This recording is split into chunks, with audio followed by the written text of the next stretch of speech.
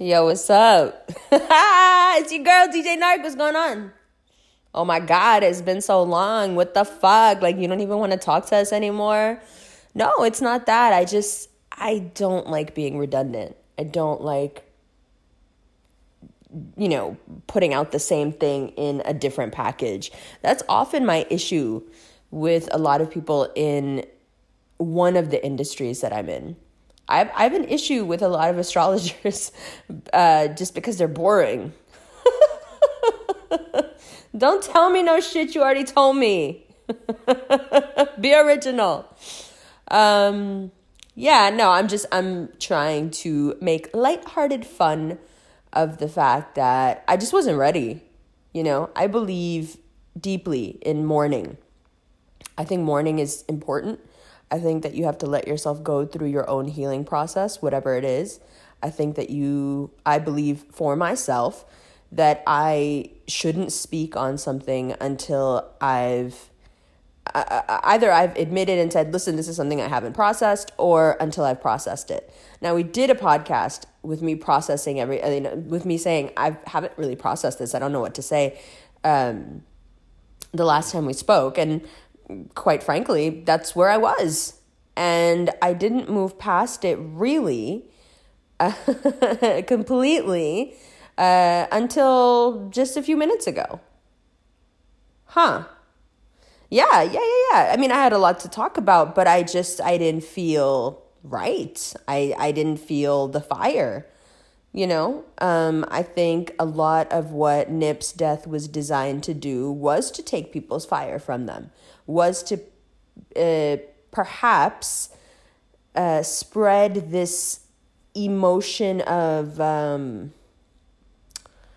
it's to spread this feeling of feudalism. Something is futile. Like, nothing is going to change. Nothing is going to help. It's always going to be the same. The power structure is never going to dissolve. We'll always be on the lowest rung of that pyramid. So regardless of what we do to rise up out of that, it doesn't matter. If you try, they'll just kill you. This is what it was designed to do, was to rob people of their hope, which is where fire comes from. Or a sense of optimism, perhaps. And Aries would argue that it's optimism. But here we are. And so what is it that's lit this fire again? Well, as you may know, Facebook came out and banned a group of people yesterday from being on Facebook. Now, does it really matter? I mean, does anyone use Facebook aside from your grandmother? Probably not. But that's not really the point, right? Because the parent company owns both Instagram and Facebook. So you got to start looking at the entire social media platform that you exist off of right now a little bit funny. You got to start looking at the whole thing a little bit sideways. Not because they're banning people, but because of why they're banning people, right? So I'm a firm believer in, you can't just want rights for people that you agree with.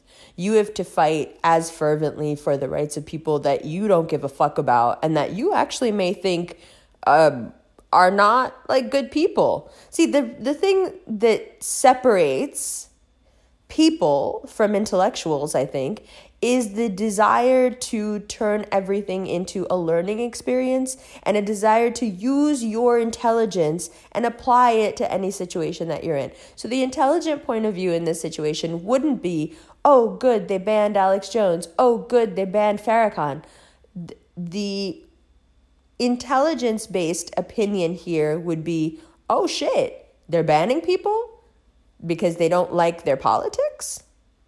Because if that's the case, we got someone sitting in the White House who, from what I can tell from the numbers, very few people like his politics. Very few people appreciate his propaganda, his speech, his, the things that Trump comes out here and says on Twitter and otherwise.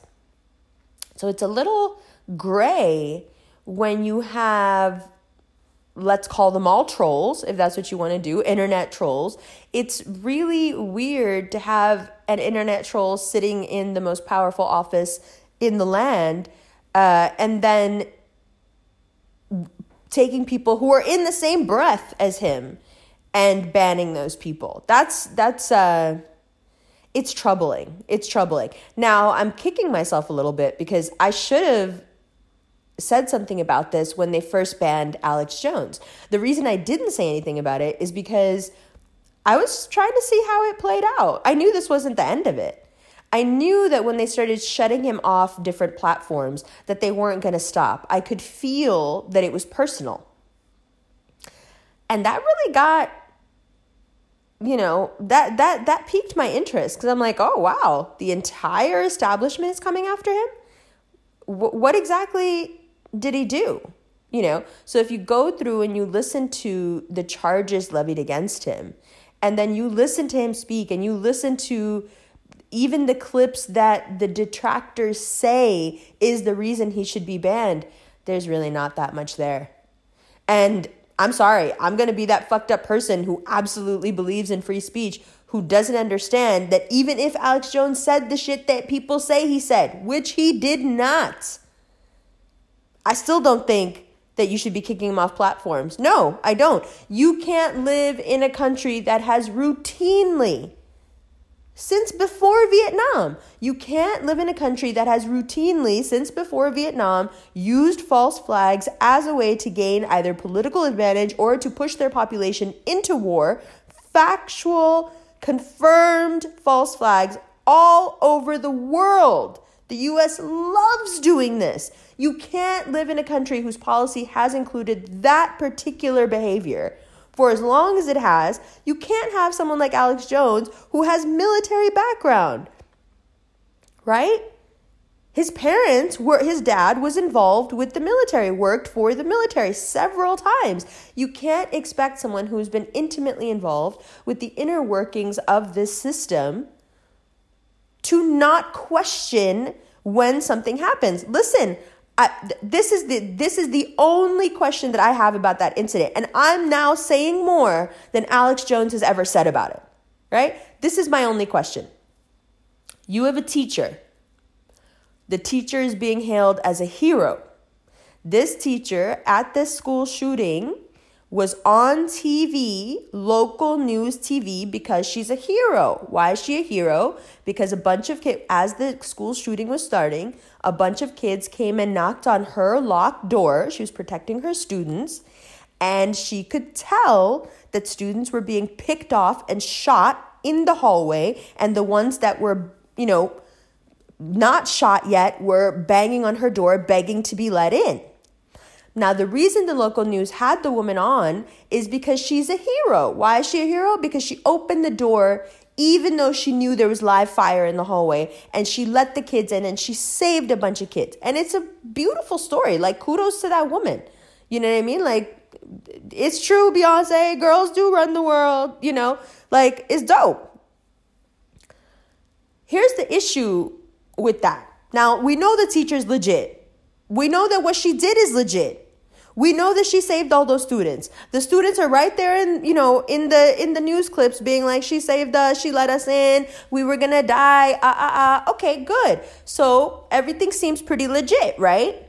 Now, this woman, the local news person asks her, okay, so why did you open the door? Like, you knew that, there was people like being killed by gunfire. Like, what motivated you? Where did this courage come from? Tell us. And this nice lady from wherever she's from, this nice lady teacher is like, well, I had to save them. And of course I had to. And you're watching and you're going, oh, such a good person. Like, yeah, man, yeah, you had to say that. There's no choice. And the local newscaster makes the mistake of asking her, well, when you opened the door, what did you see? And this nice lady teacher, who has just been hailed as a hero because we know she saved all these people, with the turn of one phrase, becomes quite a problem.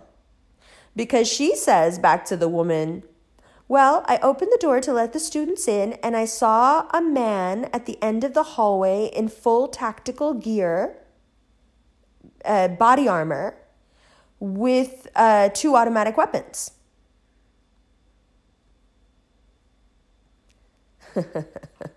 You see how that's an issue?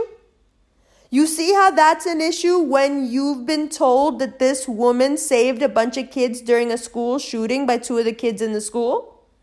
You see that it's an issue when that woman says there was a grown man in tactical body armor. I couldn't see any of him. He was completely covered in armor and he had 2 automatic weapons and he was just picking people off. Now, am I saying that it wasn't one of the kids in that outfit? I'm not saying it wasn't. I'm saying that teacher who saved the day, who saved the fucking day, said more conspiracy theory shit than Alex Jones did about that shooting. He had never even come close to saying the shit I'm saying right now. But you're banning him. At the same time, you're banning, YouTube's already gone ahead and banned flat earth videos completely. Now, here's the issue with that. Man, if I want to believe that horses and elephants come from flowers are the parents of horses and elephants, that shit is so fucking ridiculous that I could start a channel and it would probably be kitsch and hilarious if I ran around to different flowers going, and this is the parent of the Bengal tiger. When this flower mates with a tulip, it produces a squirrel. Like, I would be nuts. It would turn into some kind of kitsch, insane, how crazy is the internet sensation, probably, knowing me, because of the placements I have, right? And that would be it. Now, imagine if 30 more people joined me and were like, we also believe that animals come from flowers. You know, we believe in this one specific religious text that we found near the railroads, you know, when they were making the railroads, whatever. I'm tapping into that Latter-day Saint stuff. But like, you know what I mean? We found this scripture and it tells us that God wants us, you know, to worship the flowers because that's where babies come from. I don't fucking know. I'm trying to think of the most ridiculous thing I can. Now, say 30 more people open channels and are like, okay, you know, we also believe that, you know, squirrels come from tulips. Let's go, bitch. Now, just because 30 more people open that channel and are talking about the same type of shit doesn't mean that we're right. And it certainly doesn't mean that we need to in any way be banned. We talking some weird shit. There's a bunch of us talking some weird shit. But if it's as obvious as squirrels don't come from tulips, what the fuck do you care?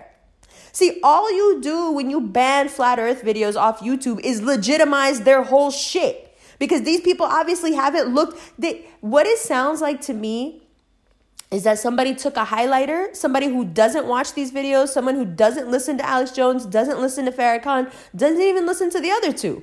Someone took some highlighters, looked at like a social justice clipboard and was like, highlight. Okay, get rid of these people. And then we're still on the up. If we do this, maybe people will forget that we're the ones violating their fucking privacy day and night, being able to turn on their fucking microphone on their fucking phone and listen whenever the fuck we want. Oh, open your ears and listen. If you have the Facebook app on your phone, do you know part of what you agreed to when you downloaded that fucking app is that they can turn their microphone on whenever the fuck they want and listen to whatever the fuck you're doing? Do you know how Facebook probably interpreted that shit?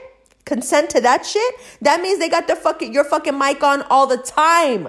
They're listening to every fucking thing that's going on around you, the ambient noise, the conversations you're having, and based on that, they're selling your fucking information to people who could then emotionally manipulate you into buying certain shit.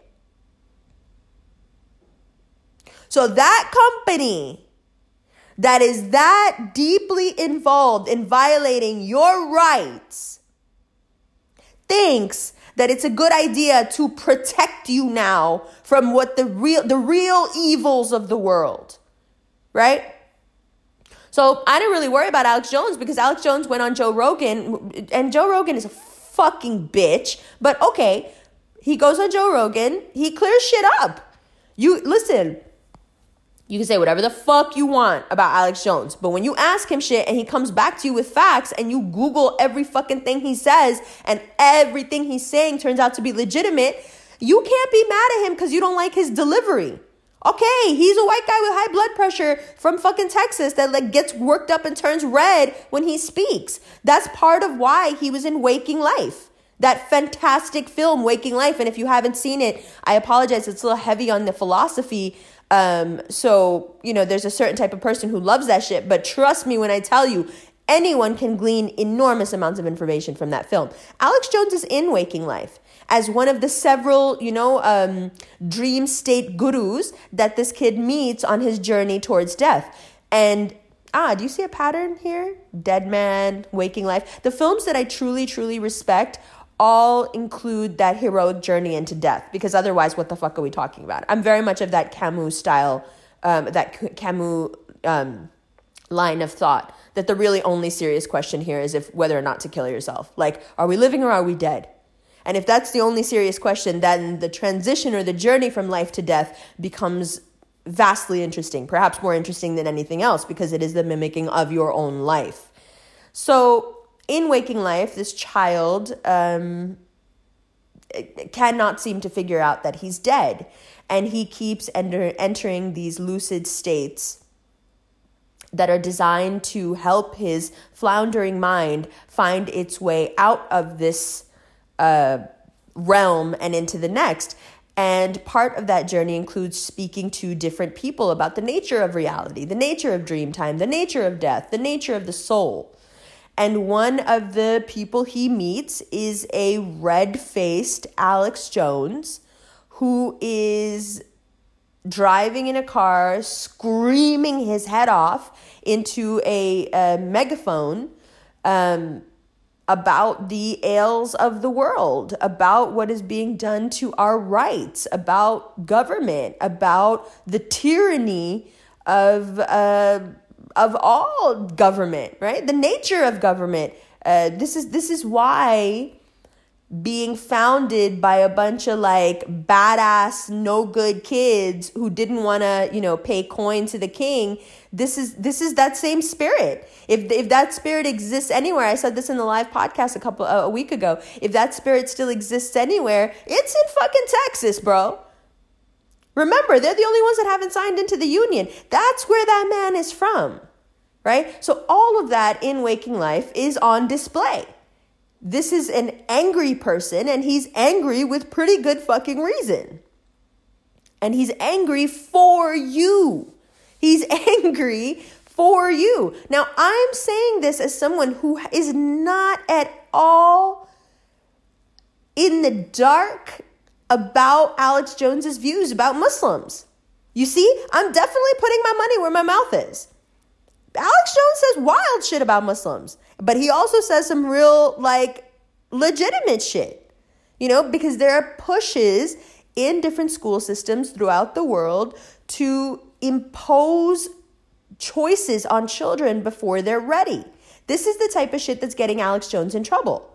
He's talking about things like introducing and explaining any kind of sexuality in pre-K, right? The fact that in English schools, they want to start talking about gender orientation, but also sexual orientation when the kids are in kindergarten is something that people had such an issue with that the Muslims in London, they had the laws changed because they were like, we're not sending our kids to school when you want to teach my 5-year-old daughter how two men have sex. My daughter doesn't even know how normal sex, quote unquote, normal heterosexual sex is. I don't want her to now know about heterosexual sex, homosexual sex, all of this all at once. I'd rather her not learn anything right now. And then you can teach her all of this in a few years when she's a bit older. Now, however you feel about that, the fact that Alex Jones is talking about it is not fucked up, right? So I give that as an example of someone like Alex Jones may not necessarily like Muslims.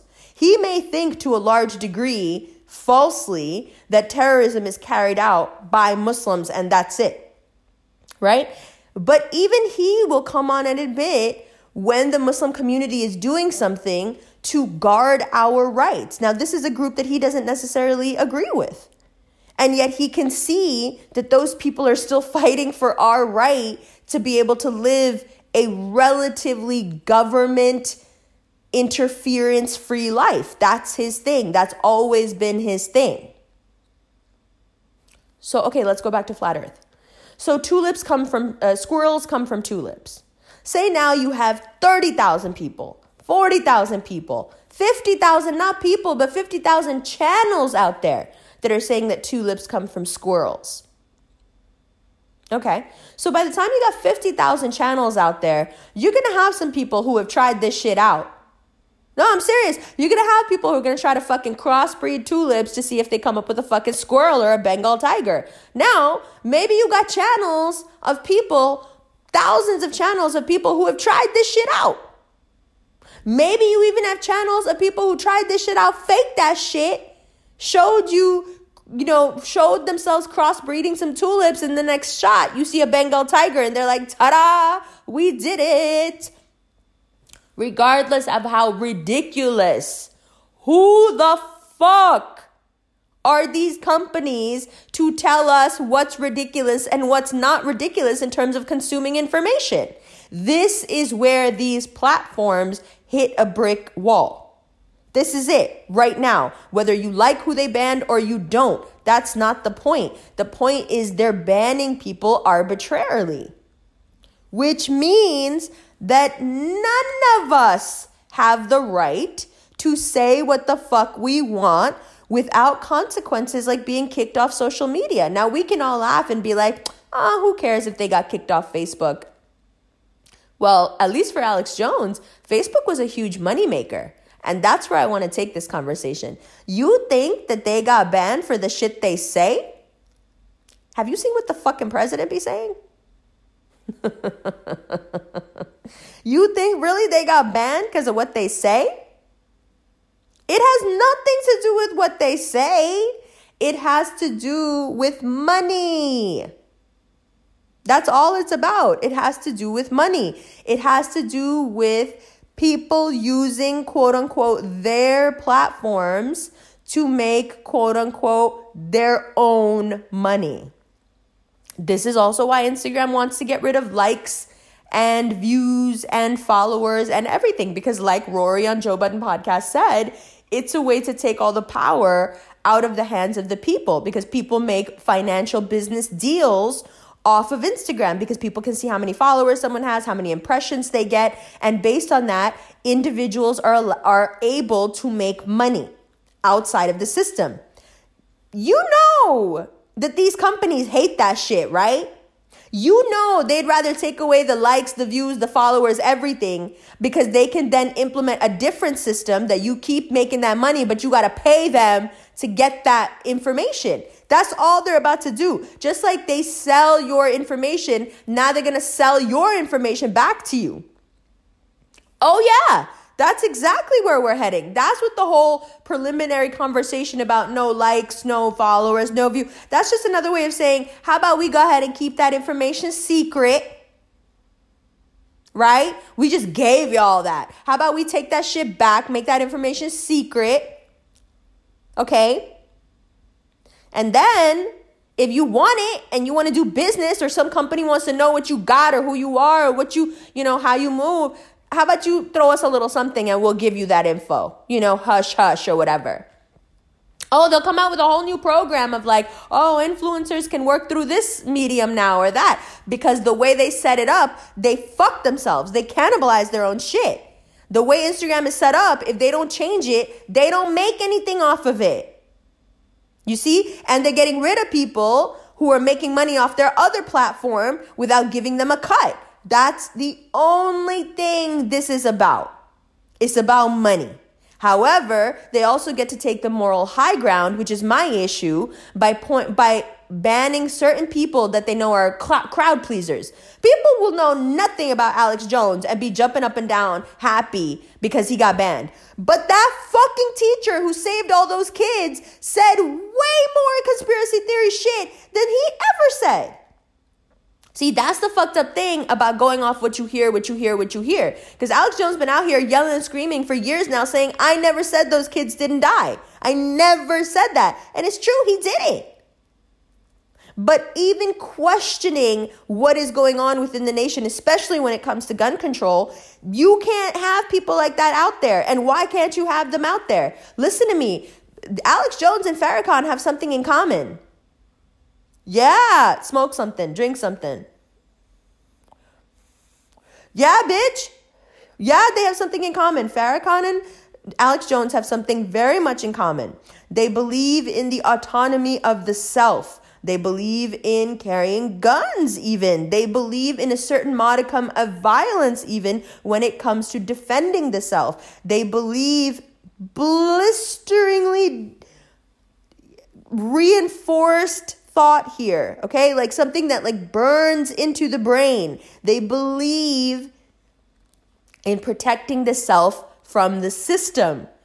Both Alex Jones and Farrakhan's movements come out of groups of people who feel that they have been oppressed, lied to, diminished, and disenfranchised, marginalized by this institution, by this society, by this structure that we live in. Both of those people have followings that are based in people feeling diminished and marginalized and wanting someone powerful as a voice for them. These are people that have been propped up by the people. You like them or not, it doesn't really fucking matter. Listen, it doesn't fucking matter if you like the Nation of Islam. It doesn't. I've been on here in the very last podcast. I told y'all how I feel about that rhetoric. I told you very clearly that my heart isn't with it if anyone thinks one person is better than another. But that doesn't give anyone the right to take away their ability to speak that. If you're saying that your platform is open to everyone, then it has to be open to everyone. Now, the reason these particular people are being banned is because their ethos is similar in that they don't want the government in control. They want the self. They want the individual in control. They believe in reinforcing their own boundaries and protecting their own communities. Alex Jones is big on guns. Big, right? Farrakhan's big on community building and not letting anyone push you around. So these are the people they're banning. Now let's go back to flat earth and the tulips and the squirrels, because it's all going to tie together, but you should probably smoke something before we go further. But I'm saying, did you miss me? Ha! Sorry. Did you miss me though? So here we go. Squirrels. Excuse me, flat earth. So why the analogy about the squirrels and the tulips? And come on, what are you trying to say? You know what I'm trying to say. I'm trying to say if something's so fucking ridiculous, why you gotta ban it? It's simple, bro. I'm trying to say if something is so ridiculous, why you gotta ban it? I had this conversation a couple of weeks ago. Yo, if Neil deGrasse Tyson says the earth is pear-shaped, what's with those photos from the moon, bro? The moon don't look pear-shaped in those photos. But Neil deGrasse Tyson, that's your boy. That's what he said. It's always been pear-shaped. So what was up with the cameras from the moon? And how come BBC, you could look this up, how come BBC came out and said that they lost all physical evidence of the moon landing? And then when people were like, don't worry, that's all right, it's all digitized, they were like, oops. Not only did the warehouse where all the original shit was go up in flames, we got none of the original film, we got none of the photos, we got nothing. Meanwhile, I can't go through x-ray at the airport with my film, but okay. Van Allen belts are much kinder, I think, on film. It's a fucking joke. It's a fucking joke. It's a fucking Cold War joke that they never had the guts to tell us was a joke, because they didn't have the guts to tell us that they conned the whole country and the whole world into believing some shit because they wanted to compete with the Russians. The Russians actually came out and said, like, okay, we didn't really do it. We were playing, ha ha ha. But of course, the US is going to double down on this shit, right? So BBC comes out and says, oh, we lost everything. And people are like, oh, BBC, don't worry. You have everything digitized. It's all right. And then they come out and go, oh, actually what happened? All the digitized shit is gone too. We don't have any fucking thing, any record. The originals, not the scans of the originals. We got fucking nothing when it comes to the moon landing. Well, of course. You know why? Look it up first. If you scoffing at me, you better pause this and look it up. You think I'm stupid enough to come out here and say some shit that you could easily look up and be like, man, this bitch don't know what she's talking about. Oh, no, you can look it up. I'll wait.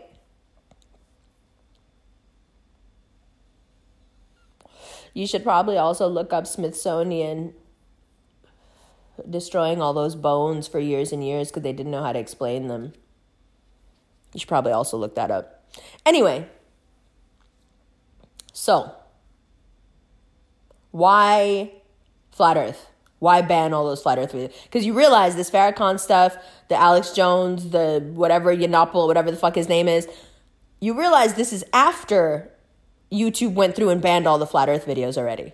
This is after. This is what Alex Jones was saying on Joe Rogan. It's a push. It's a firm push across platforms, and it's for a very specific reason. So why out of all the crazy fucking subjects, out there in the world, you got people on YouTube that have a goat as a pet. Shout out Billy Gotti. You know what I'm saying? Like, that's okay. But there's a group of people who really, really believe, based on their religions, based on what it says in the Bible, what it says in the Quran, what it says in myth, what it says in Norse myth, what it says in Greek myth, what it says in everything. These stupid people believe this stupid theory. Got it. I'm with you. It's all fucking dumb. It's so dumb. Got it.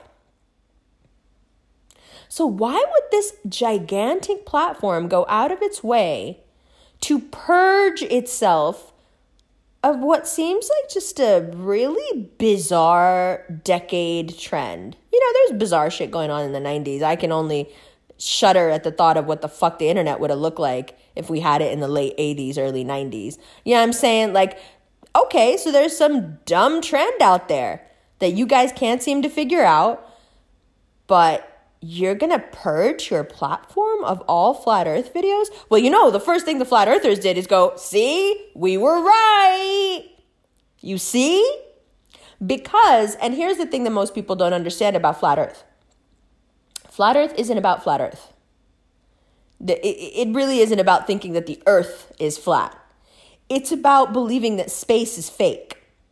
There's a big difference. Right? And as soon as you get into space is fake, what that immediately leads you to is NASA. Once you start looking into the origins of NASA and where NASA came from, you realize that what NASA did was go and grab every Nazi scientist who at the time, during the fall of Nazi Germany, was working for the Reich, and what they were working on was a way out of the Van Allen belts that surround the Earth, the radiation belts that surround the Earth. These radiation belts have been called by different religions things like the dome, the firmament. It is supposed to be a way, according to many religions, to keep us in and keep others out. And although they will try to get out of the dome again and again, they will fail. So, that's what the Nazis were working on. True space travel. Not this like bullshit Cold War, they were actually like on some real shit. They were trying to leave this rock. Right? So, they were trying to find a way out. Now, in most schools of thought, in most religions that believe in a flat earth, anyone who is trying to get outside of the dome or the firmament is probably calling on pretty nefarious forces to help them out. Because the understanding, the given in the flat earth model is that God created flat earth, the disc, as it says in Norse mythology, and God created the dome on top of it, the firmament as well. And the firmament is there to protect us from the outside, but also to protect the outside from us. In that model, anyone who's trying to get out of the dome is pretty satanic. And I don't use that word lightly. So now, is it any way a surprise to you when you look into NASA and you look at the different scientists that they brought over from Germany, that you find some serious war criminals. I mean, people who were doing horrendous things. You do. And you find them all employed by the US government in the pursuit of, again, trying to get out of the Van Allen belts. Now, this is what most flat earth is based on. Flat earth is based on the idea that we are being told that there is this quote unquote space out there, and that we can go out there and go here, go there, go to different planets, Now, do I believe this? Do I not believe it? Do I believe it's dimension? It doesn't matter. That's the whole point. It doesn't fucking matter. The point is, however ridiculous it is, why are you banning it? Because the implications are too far reaching. As soon as you believe that space is fake, as soon as you realize that NASA, and I'm just following the train of thought out. I'm not saying this is what I believe, but I'm taking you down this road because I want to show you something. As soon as you believe that space is fake, as soon as you start looking at the entire NASA space program sideways, because you know it was all founded and run by fucking Nazis, you start to question the entire model, don't you? Right? So all of a sudden you're looking at this whole thing funny. Now, if you start looking at this whole thing funny, what's the first group that you're going to start believing? Stop believing? The government. Absolutely, the government. What flat earth, regardless of how it started and what it believes and if they have the evidence or not, and I can't believe we're having this conversation. It doesn't matter. Don't get caught up in that. That's exactly how they banned that shit in the first place. It slipped it under your fucking nose. It doesn't matter if you think it's crazy. Why the fuck you getting rid of it?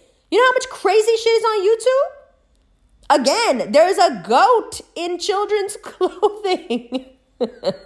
In a fucking diaper on YouTube. But why? But why? So now we get to the bigger question of, are these companies actively involved with squashing dissension within the people? Because as much as you want to think that everything is running smoothly and we're A-okay, my dear, I would ask you to take a gander at Venezuela. When things move, they move very, very fast. And the reason they move very fast is because the people are actually very patient. The people don't rise up until they've had way too fucking much. My personal opinion, my theory, if I am allowed to still have one, is that the flat earth movement actually created several sub-movements that were extremely dangerous to the powers that be in any country. It fostered a sense of unity among people who believe that they're actually all living within the dome created by the Creator. And that's what flat earth is actually about. Flat earth has a lot to do with religion. It has a lot to do with believing in a God. Right? Once you add space into that equation, you're in a lot of people's minds. Again, I'm not saying that this is what I believe. In a lot of people's minds, space is a satanic concept. Right? The people who want out, the Tower of Babel shit. They built a tower so high that they were going to come out of the thing that we had created and then they'll be like us. But are they worthy of being like us? Are they worthy of getting their hands on whatever is outside of this particular realm? Or is this realm a training ground to see who is worthy to get that kind of power? Again, I'm not saying I believe any of this. Squirrels and tulips. Who gives a fuck? That's the point. The point is, how can you just decide that there is this one trend? Because that's what it is. It's a fucking trend. Is the one that you don't like. How can you then go in and decide the voice of this group of people who feel like they don't have a voice, the voice of this group of people who don't feel like they have a voice? You're just going to get rid of all of them. For what, though? For what? because they're giving a marginalized population, whether you like that population and their views or not, they're giving them a voice. The reason Alex Jones needs to have a voice is not, again, because I in any way agree with the stupid shit he says, but it's because he has the right to have a voice. He does. That is the supposition on which this country was founded. That even if I don't like what the fuck you are saying, we are not going to act like the crown and take people's heads off for disagreeing with us or having a different point of view. That's the point of this country. Right? Alex Jones is a lot of things, but freedom of speech, that's his shit. Right? That's his bag right there. Alex Jones will get all the way in the freedom of speech bag, as he should. And he's, honestly, I feel bad for him because he keeps saying, well, I never said those kids didn't die. I never said, but Mr. Jones, even if you did, freedom of speech. I don't have to like what the fuck you're saying, but I like the fact that you have the right to say it. Period. Point blank. You see what happens when we start playing these fucking politics amongst ourselves? You see how the fucking companies and powers that be are just waiting for us to do this shit to each other so they could come in on our backs, on our judgment, and be like, yeah, you right. You right. I don't like this flat earth shit either. You right. Let me get rid of this for you. Oh, you going to criticize your fellow this person or that person for exercising their freedom of speech? Boom, I'm with you. You right. That person doesn't have the right to say that shit. Fuck that person. Let's ban that person. They're working off of your wave. They're working off of your energy. Which leads me naturally to the question of, what the fuck do you care? Mind your fucking business. Okay, so Alex Jones thinks that almost everything that happens in this country is a false flag. Let him. Okay, there's a bunch of people that also believe right alongside with him that the government isn't to be trusted. From what I can tell, all the Masonic homies in the house that day in Philly also thought that power structures couldn't be trusted. From what I can tell, the crown hated those guys as much as whoever's in control now seems to hate Alex Jones. Yes, I'm calling Alex Jones a patriot as a Muslim woman. So I'm one of the groups that he's probably targeted the most. Yes, I do. As someone who goes out of his way to not point out that certain countries do the shit they do. Still, I'm saying this. Why? Because freedom of speech, man. And freedom of speech also applies to technological platforms. If we all agree that YouTube is a forum for public speech, then we have to agree that they have to give the same rights to everyone. And not just the people. You can't be a private company sometimes and a public company other times. When it suits you, you're hella public. When it's all for the good of the peeps. And when it suits you, then it's, oh, well, these are our laws because we're a private company and we can do what we want. Right? So, what does this have to do with us? What does this have to do with you? If you think that this isn't a hop, skip, and a jump away from you and whatever you do in your life and people coming in and telling you that you can't do this and you can't do that, just go ahead and check out the social credit system. Check out what other countries are doing to ensure that not only can you get banned off of whatever platform for saying some shit they don't like, but how you could get banned off of life. Not just off of YouTube, off of Facebook, off of life. Oh, yes. This is a way to test shit to see if you're good with it. Because once we acquiesce and go, okay, yeah, those guys are douchebags, we're good with it. Who you think they're coming after next? No, I'm serious. Who you think? Because again, like the example I gave, that example is airtight, son. What the fuck? Why did that teacher say that? That bitch is a hero. That bitch saved like 18 kids that day. And plus another like 20 that she let in the door. Oh my God, teacher. Hero teacher. Why the fuck hero teacher lying? Hero teacher is a conspiracy theorist? This bitch lying? This bitch said it was a dude in full tactical gear? Wait a minute. I swear to you, Alex Jones has never said some shit like that. Why? Because I listen to his shit. I like to know what the gun-toting Texan demographic of the United States is thinking. Yes, very much so. I like to keep myself very well informed. And also, he be talking some real shit. Absolutely. If you look at the newest shit that the Democrats are going in on Trump about, they're going in on him about him saying that the mom and the doctor get together and they say whether or not they're going to execute the baby. Okay, that's a Gemini way of saying some shit. We already know he does that shit. But if you go on the Joe Rogan, Alex Jones podcast, the second one that he did, Joe Rogan asks him like, yo, Alex, you be saying some shit like this? And you know what Alex Jones does?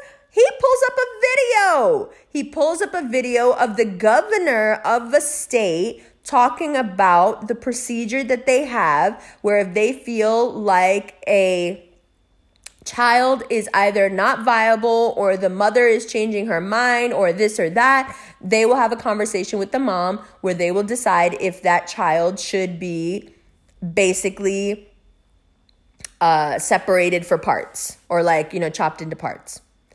Yes, that's a horrible way of saying it. I'm sorry. I couldn't think of another way to say it. All I kept hearing in my head was like chop shop. Now, when Jones first told Rogan this, Rogan was like, what? No, what are you talking about?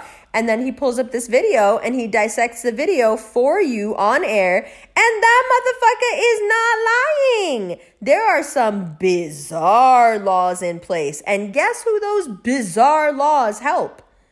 Cosmetics companies, huge pharmaceutical corporations, huge medical corporations. Oh, yeah, absolutely. Very wealthy people who need this or that. Oh, yeah, absolutely. So that is to say that even some of the crazier shit he says, if he could back it up and he could show you. Now, after you watch that clip and you watch him talking about it, you go back and you watch what Trump said. He's not wrong. Yes, they are doing this. Yes, it is happening. Now, whether you think it's okay or not, again, that's also your fucking opinion and you're allowed to have it.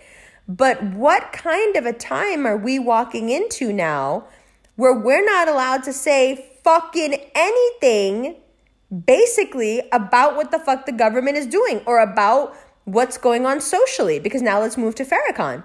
Minister Farrakhan has always been saying the same shit. These people don't like you. They wish you weren't here. They hate you. Look at your neighborhoods. Look at your communities. What's in your communities? What's on the block? What are the cops treating you like? What are the laws set up like? What are the prisons set up like? I mean, if he's wrong on any of these things, somebody should say something. But from what I can tell, when Farrakhan talks about how black people are treated in America, he's on the fucking point. So you're going to take one of the leaders of Black America and you're going to ban him outright off of a platform just because you don't like what he says. So from here to companies not liking what you and I say and taking it a step further to a social credit system where not only do you get banned off platforms for saying some shit that isn't, you know, towing the line, but now also you can't fly nowhere. You can't buy nothing. You can't go out nowhere because you need this social credit to move in this technologically advanced society. And we are all heading that way. All of this is just testing the waters to see what you'll allow and don't allow. So if somebody says, oh, I heard they banned it, and the other one, Yiannopoulos or whatever the fuck his name is, talks like Nazi shit. Absolutely he does. He talks shit about gay people. He talks shit about trans people. He talks shit about Muslims. He talks shit about everyone. Again, that's not the fucking point. The point is, if we've decided that having a voice in the technological age, having a voice in the age of the internet is a human right.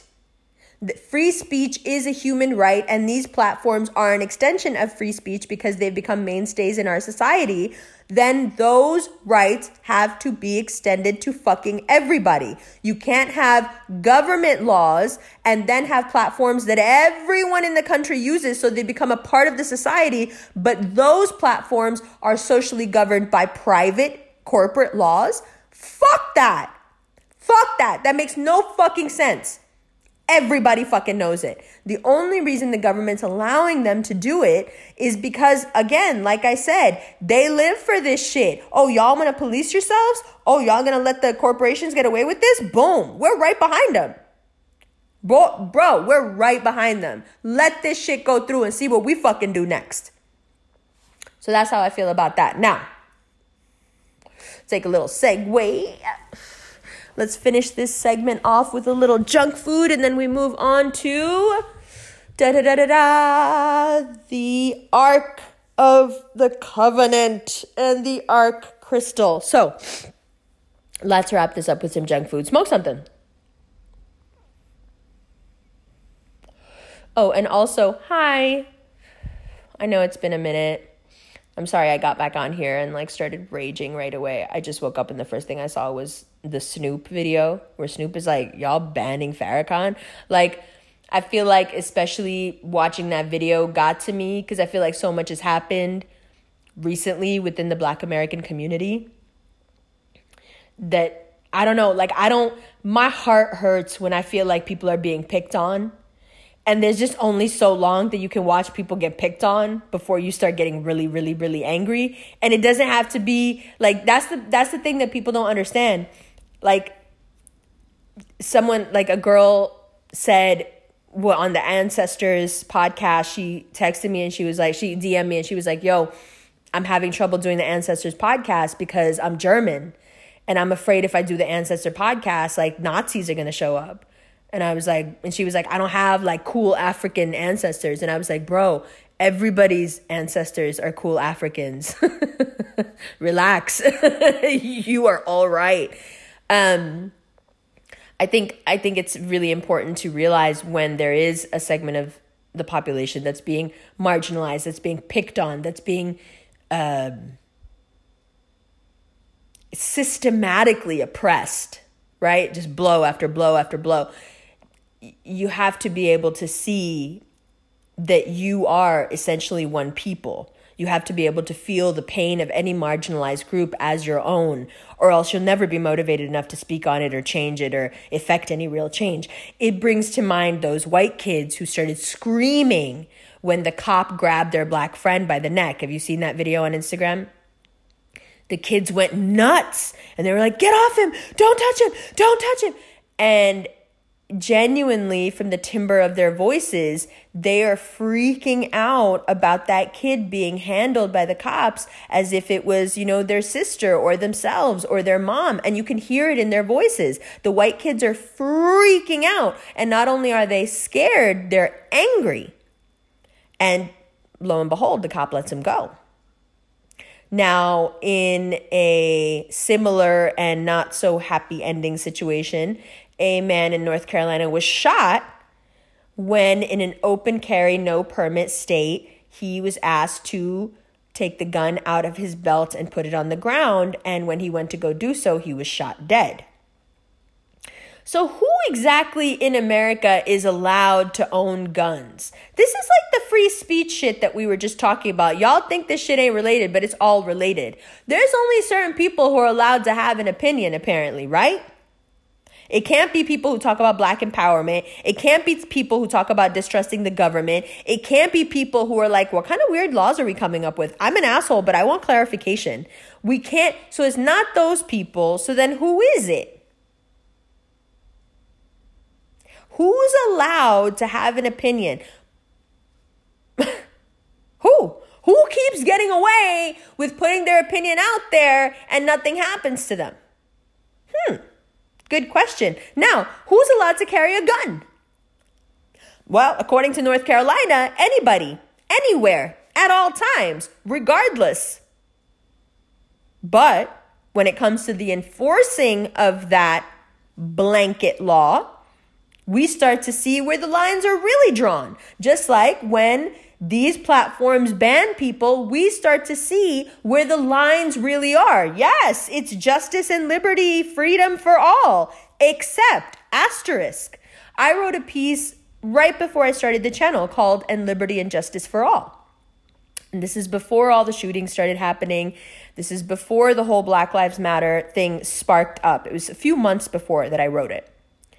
And basically in it, I'm talking about how we have to admit that there are two governments in this country, that there are two sets of laws, that there are two sets of police forces, that there's two sets of military, there's two sets of everything in this country. There's the one that you experience as a non-black person, and there's the one you experience as a black person. And yes, everybody else is over on the other side. Abso-fucking-lutely.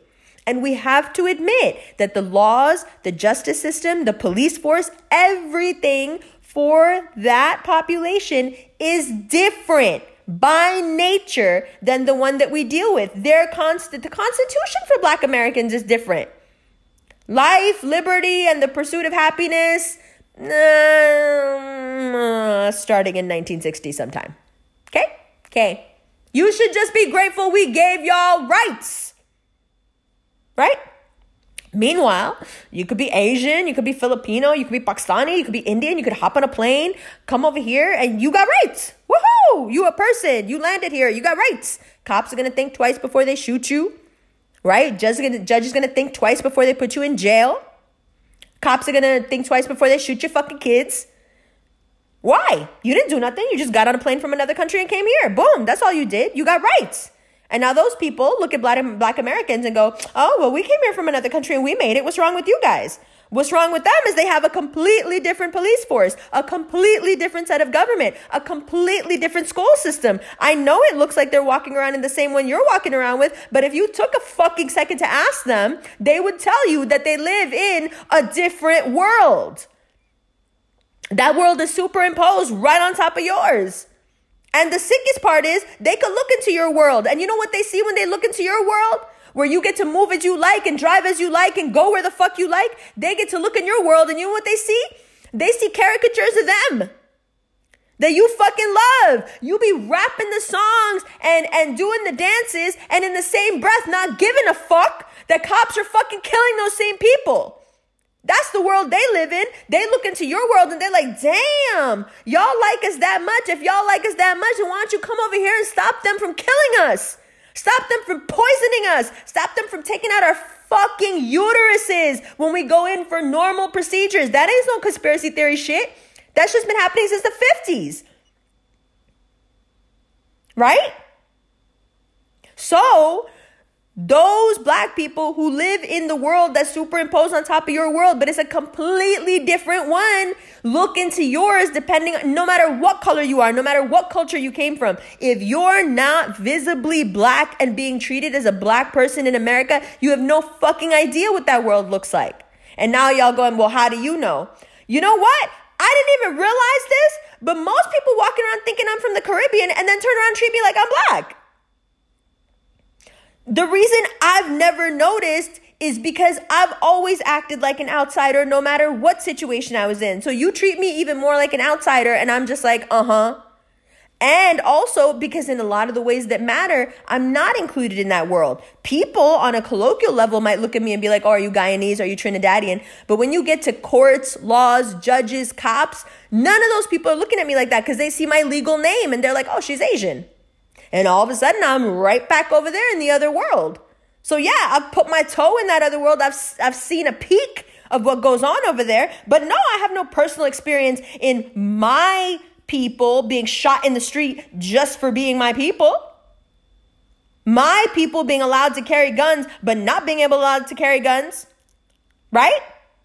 The unspoken second version of everything, that different world that's superimposed on top of that world. That's where this is all coming from. That is at the heart of all of the stuff that we're talking about. Because if you can silence a group within a group and pretend that it's not happening, you fucking win.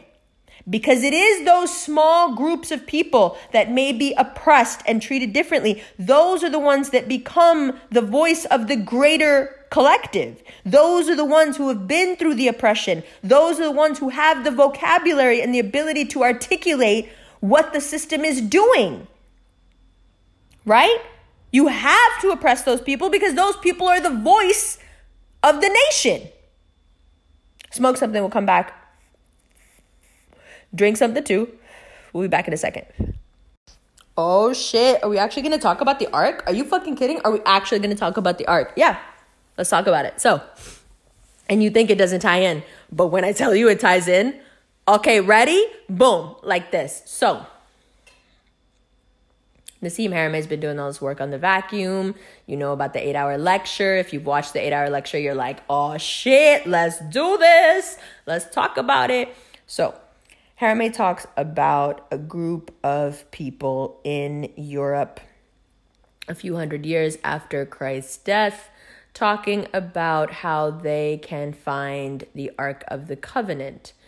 Within a few years, they've convinced the Pope to give them leave and money and everything they could want to go to Jerusalem and look for the Ark, which they claim is a possession, a belonging of their descendant, Jesus Christ. They claim to be descendants of Christ.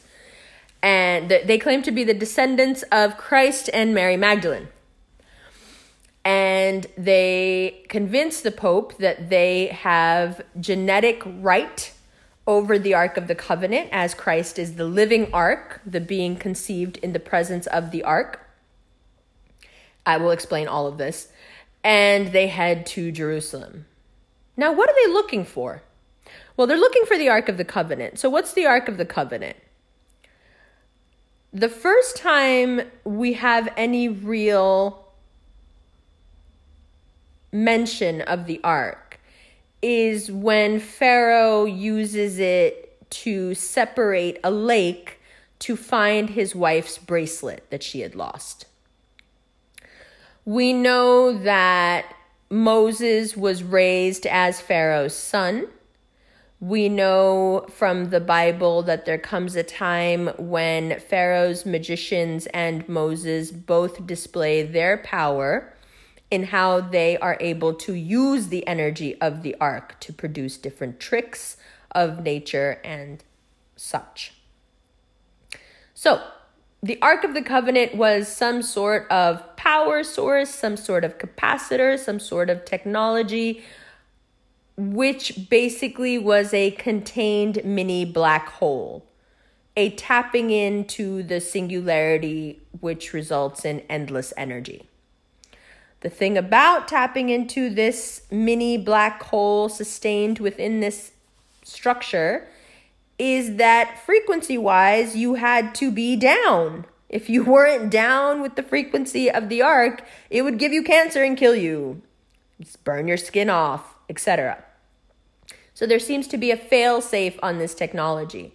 There was an entire priest class devoted in Egypt to the work of becoming worthy of being around the ark. Right? These mystery schools you hear about, Egyptian mystery schools and etc. It all had to do with becoming, quote unquote, pure enough to be in the presence of the ark. Okay. So we know that Moses is visited by something, and he is basically told that he is not who he thinks he is, and he leaves. Pharaoh lets him leave. Remember that. Pharaoh lets Moses leave. Moses wants to leave, and Pharaoh says, fine, go. You are my brother, go. Then, and this is the part we're piecing together a little bit, Moses goes and grabs what looks like in the Great Pyramid, in the center of the Great Pyramid, is a box. Now, when you look at the measurements of the box and you look at the measurements given of the Ark of the Covenant in the Bible, they match perfectly. There's also not much mention of fire and torch use in Egypt. So we're not quite clear how they moved around after sunset. Unless the Ark of the Covenant was a capacitor, and the Great Pyramid, the 3 pyramids, are a power station, and ancient Egypt was actually electrically lit through wireless energy. So Moses takes the ark and leaves. Once Moses removes the ark from the Great Pyramid and leaves, guess who comes after him? The guy whose city is now sitting in the dark. Moses runs, Pharaoh gives chase. Moses uses the ark. Mini black hole means anti-gravity. Anti-gravity means you can move water. If you can move water, you can cut through anything.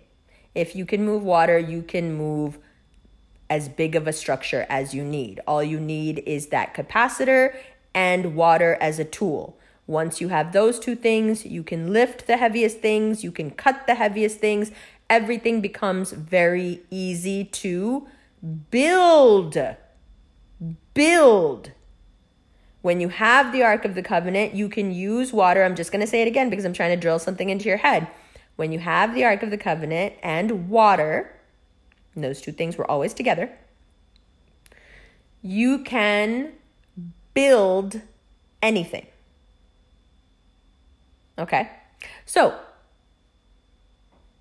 Moses takes the ark, opens the Red Sea, they get across, and then for 40 years, they quote unquote wander through the desert. Okay, the desert's not that big, and these people wouldn't have been wandering for that long. They were actually, if you look at the Bible, they were following the ark. The ark led them here, the ark led them there, the ark led them here, the ark led them there, but not into Jerusalem. We know that Moses never even makes it in. Okay, so a few asides. After Moses leaves, and then we'll get back to the ark. After Moses leaves Egypt with his people, there is that famous incident where the people get all their gold together and they melt it and they make a bull out of it. And they start worshiping it. At the time, Moses is up atop a mountain having a vision, which later become the 10 Commandments. Now, that mountain has been found. On top of that mountain is a temple. It is a temple that was used by a small group of priests who believed in the atomizing of gold and the consequent ingesting of said atomized gold, which leads to astral travel. You can say it is like a super jacked up form of DMT. And so the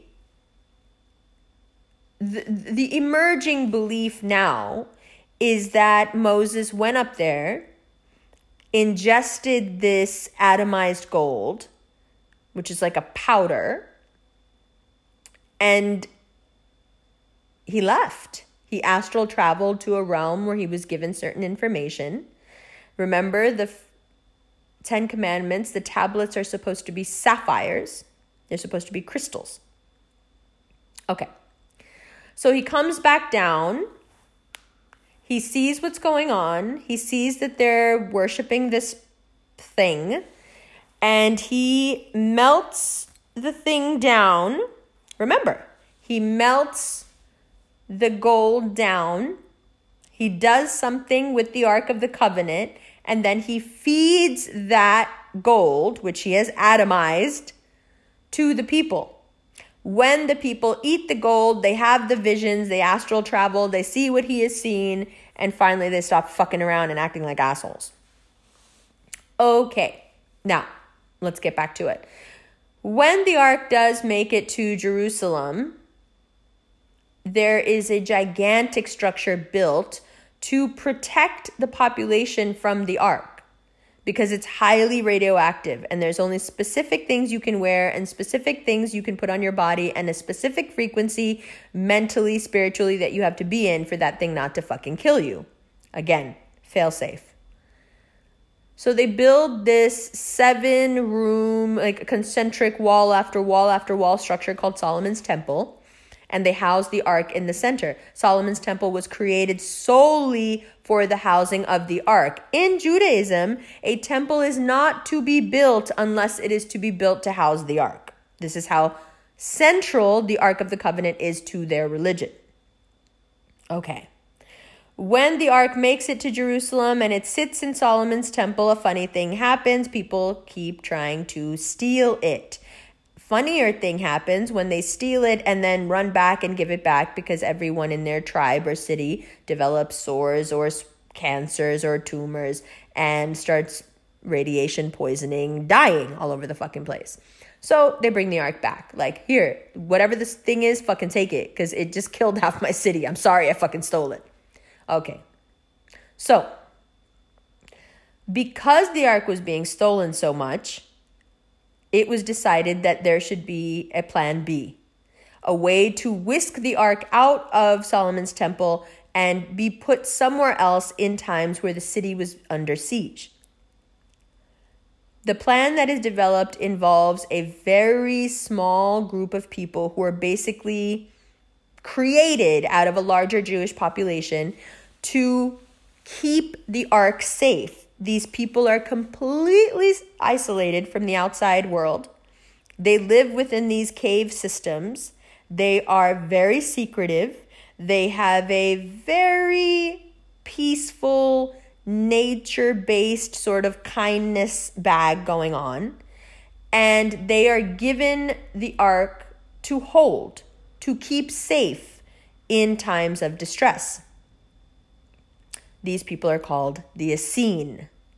If you look into modern Middle Eastern propaganda, you will see that a lot of it has to do with people trying to prove that Jesus was not an Essene, which he in fact was.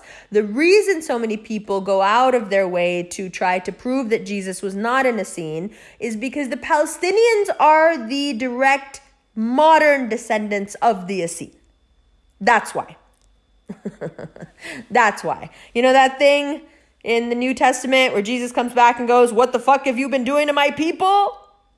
That thing puts that in a different context, doesn't it? All right, let's get back to it. So, the Ark of the Covenant is given to this small, highly religious group of people. Look at them like, I don't know, kind of like the Amish, right? Like real dope, chill, doing their own thing, real kind of heart, super spiritual, all that, right? Okay. So the ark is kept with them. Within this Essene community, there are a couple of people whose names you might recognize, like Mary and Joseph. Now, Mary is basically in the presence of the ark all the time. If the ark is a capacitor, a mini black hole, as we are thinking it is, if it's just raw life force that can be used in the right hands however they like, it is in the presence of this life force that Mary conceives. Or at least this is the version that I'm going with, okay?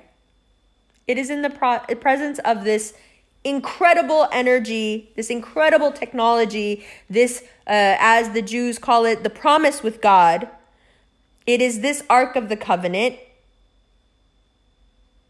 in whose presence Mary conceives. And so it is with good reason that there are many cultures who believe that Christ is the Logos. Christ is the life energy made into human form. Mary is exposed to such an enormous amount of life energy that her body produces life. Now, this person that she produces has some of the same qualities as the ark. And you may, if you are Christian, have heard before the term the living ark. Christ is often referred to as the living ark. So the living proof of the covenant between humans and God, right? Interestingly, Christ has some of the qualities of this technology that that his mom has been around forever. He can walk on water. That's anti-gravity. He can heal people. That's pure life force, right? He can, and this is right out of the Bible, right? Jesus astral travels a bit here and there, right? That's what that whole 40 days in the desert is about. Okay, so the living ark. Now we know what happens to the living ark. We know that the Ark of the Covenant actually never makes it back to Jerusalem. The Ark of the Covenant is lost, or so it is assumed is lost. However, it actually in actuality is not lost. It goes up the Nile to Ethiopia. But as far as people in the time are concerned, the ark is lost. It's whisked away. So the only issue that any powers that be would have left is the living ark. The living ark is an issue, for sure. It's one thing to have the Ark of the Covenant. It's very obvious that there is a God, there is someone, who has made this pact with you. This technology is crazy. It's yet another to have a human being walking around with all the powers of the ark. And it's a human being that has a soft spot in that he is made from the ark. He is pure. He is all good, which means that no matter what you do to him, he's not going to do anything to you. Oh, okay. Well, crucify him. Right? So we lose one ark in the geographical moving of the thing, and we lose another ark when it is murdered. Now, or as Muslims believe, and this is true, Muslims believe that God was so disappointed in Judas for giving Christ up at the Last Supper that when Judas kissed Jesus on the cheek, their faces were switched. And it was actually Judas that was crucified. But legit, Muslims believe this. Okay. Now, years later, we find that hundreds of years later, we find that there is a group of knights who have left France, who have gotten this pope to give them lots of the monies, and they feel the rightful owners of the Ark of the Covenant, and they think they know where it is, and they're going to go find it. And so these knights go to Jerusalem, and they have a war, and they close the city off, and they kill all the Christians, all the Muslims, all the Jews. They kill the horses, the dogs, the cats, the children, the women. They killed everyone, to the point where accounts of the day claim that the Templar horses were wading through blood that was up to their knees in the walled city. So, after all of that, the Knights Templar, which is what they came to be called, the Knights of the Temple Mount, which is what they were there for, Solomon's Temple, they disappear, the Knights Templar, into the Temple Mount under what used to be Solomon's Temple, and they don't come out for 7 years. What were they doing? Well, you know that the ark requires water. We know that when the ark was actually housed in Solomon's Temple, there was basically a gigantic body of water called the Little Sea behind Solomon's Temple, and that was the water they used to work with the ark. That was also the water that was then used to irrigate the fields, and people would come and take from this water because it was obviously, quote unquote, holy. This is where the first real explanations for holy water start to emerge as well. Wherever there was an ark, there was a water source being used for that ark, and that water source became a source of healing waters. Because, of course, it's running over this life energy technology. Okay. So, 7 years in, still under the Temple Mount. Who knows what they're doing? They're looking for something. An Ethiopian king approaches them. Hey, I think I know what you're looking for. I think I know what you've been doing for the past 7 years. Hey, you're never going to find it. Guess what? I have the ark, he says to them. Well, okay. So he says to them, you guys seem to have some monies. You guys seem to have quite a lot of power, quite a lot of manpower, quite a lot of weaponry. I heard what you did to the city a decade ago. How about you guys, this was a newly deposed Ethiopian king. How about you guys help me get back my kingdom? You use your army to usurp the new leader, put me back in power, and I'll just give you the ark. And so the Templars leave Jerusalem, and the next time we see them is in France. And in France, the next time we see them is when they have built a Gothic cathedral. A cathedral that in many ways we're still quite unsure how it was built. No one had ever seen architecture like that before.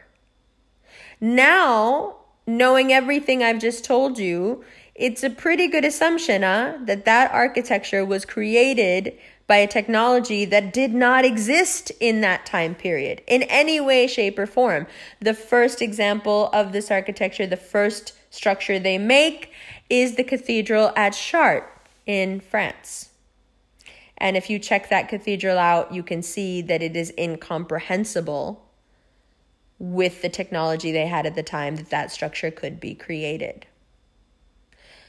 From that time, the Templars become known as great builders, masons.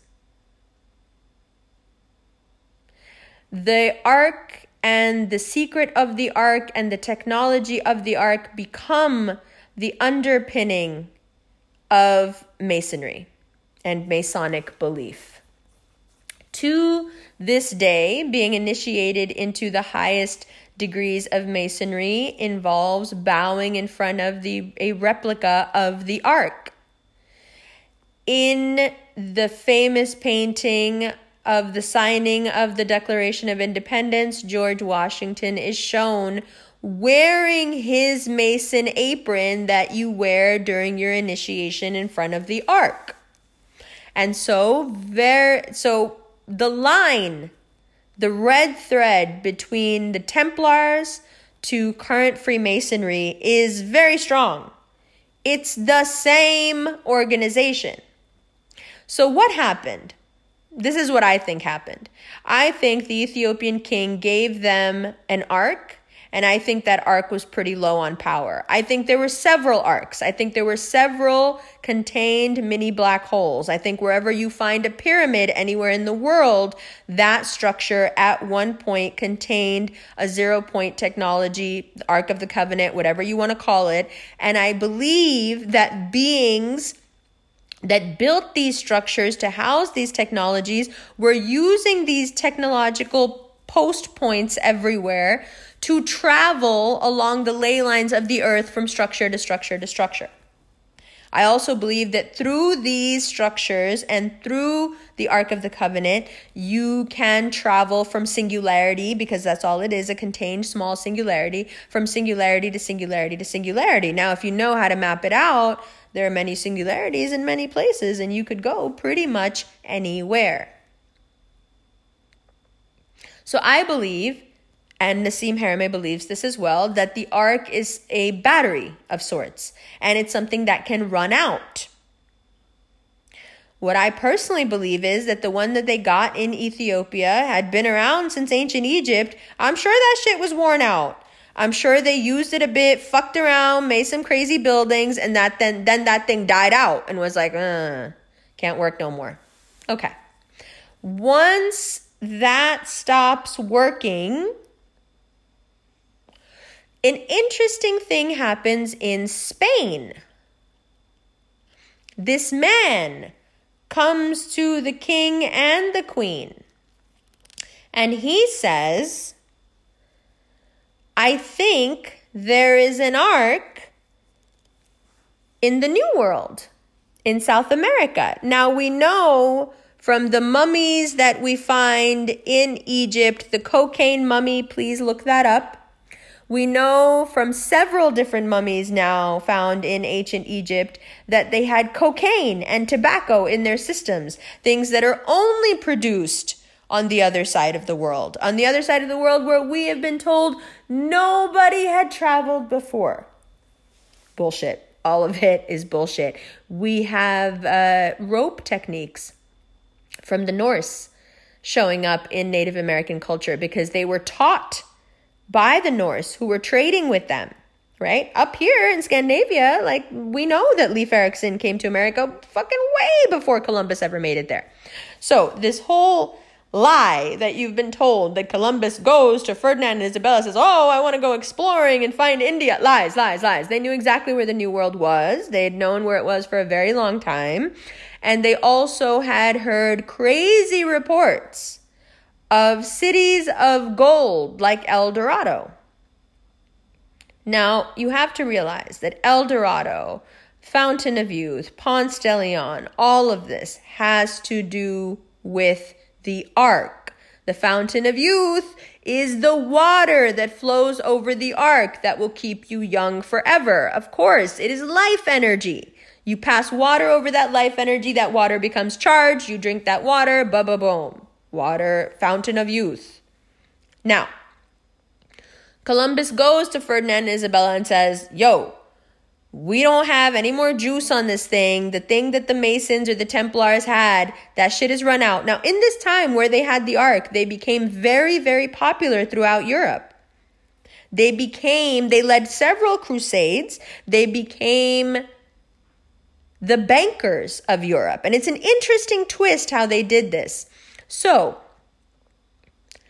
they realized that they could hype people up to join in these wars where they were going to look for the Ark. They made it into a pilgrimage to the Holy Land.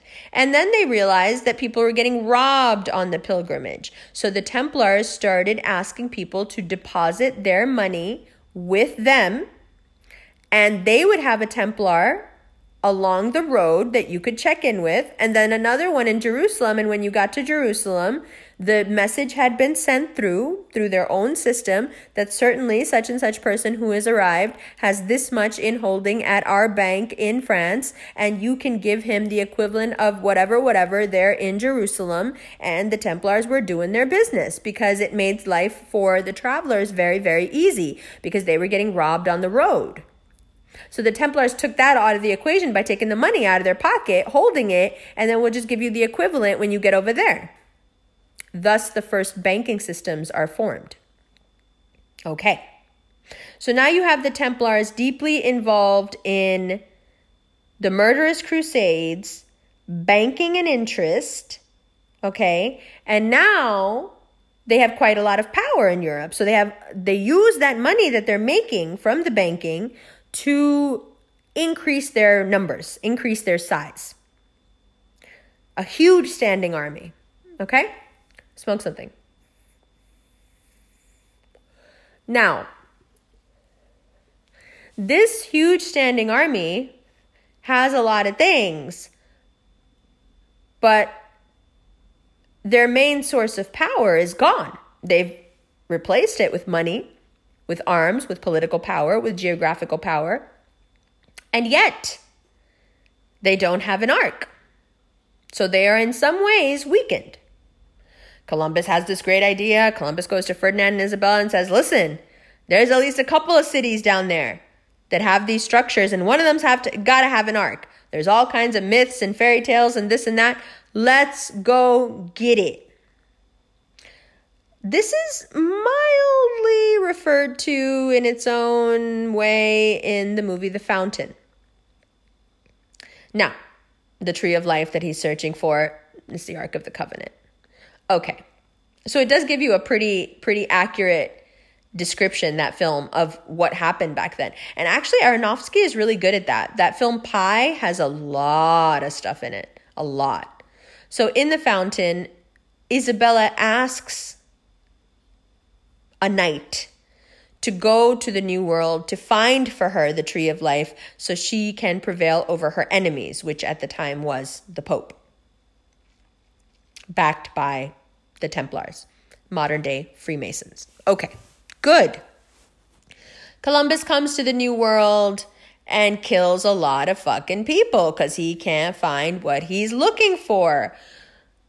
a lot of people spread through South America looking for the same thing. How much is found, how much is not found, we don't really know. We know that there are a couple of arcs in different places where when NASA opened the pyramids up, a blue light escaped that had been lingering there for God knows how long. We know that the Muslims believe that the ark is in Mecca, in the black building called the Kaaba, and that it is the only remaining piece of the ark. And it is a piece that stays constantly charged and doesn't run out of battery because there are people walking in concentric circles around it all the time, feeding it. So that brings you up to date on what at least I personally know and think about the Ark of the Covenant. So what's Nassim done and what is the Ark crystal about? So what Nassim Haramein figured out is, what the fuck is the Ark exactly? Like scientifically, what the fuck is it? Once he figured it out, he recreated it in a lab. Yeah, yo, this dude is hype. He recreated it in a lab. Once he recreated it in a lab, basically made himself a capacitor, he started charging crystals next to the thing, the resonator, next to the resonator.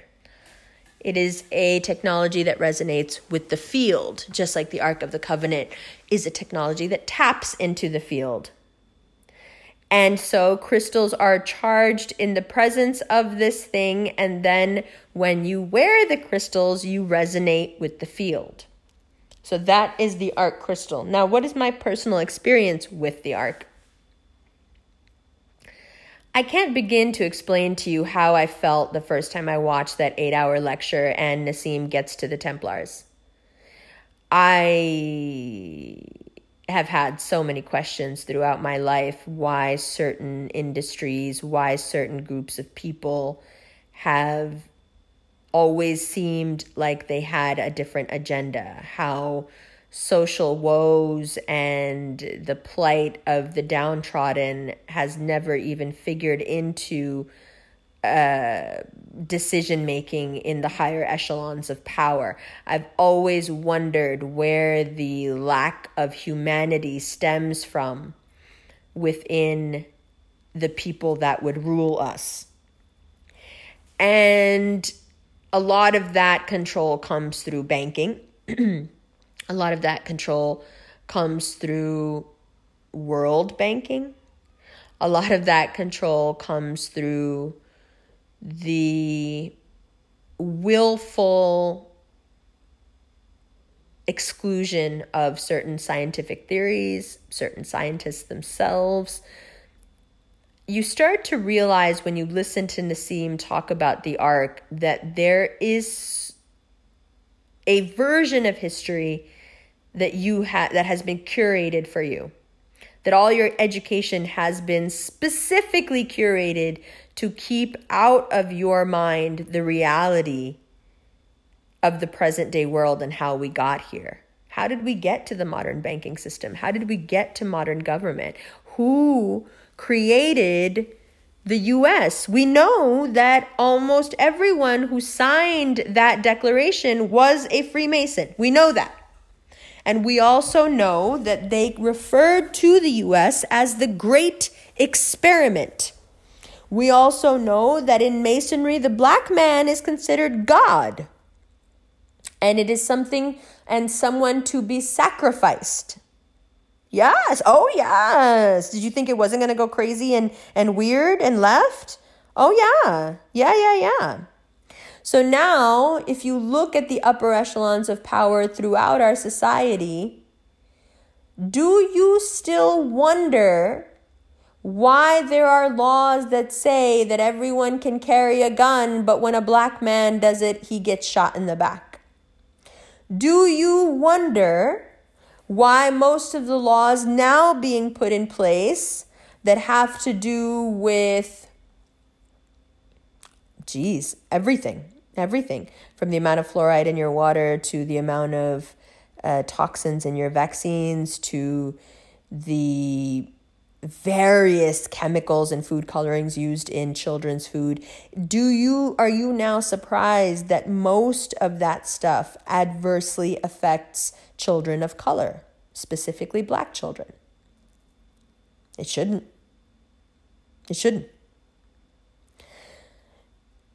In one of the rituals that said people engage in, called the cremation of care, a replica of a Black man is what they say, but if you watch the video of people who snuck into Bohemian Grove, that don't look like a dummy screaming.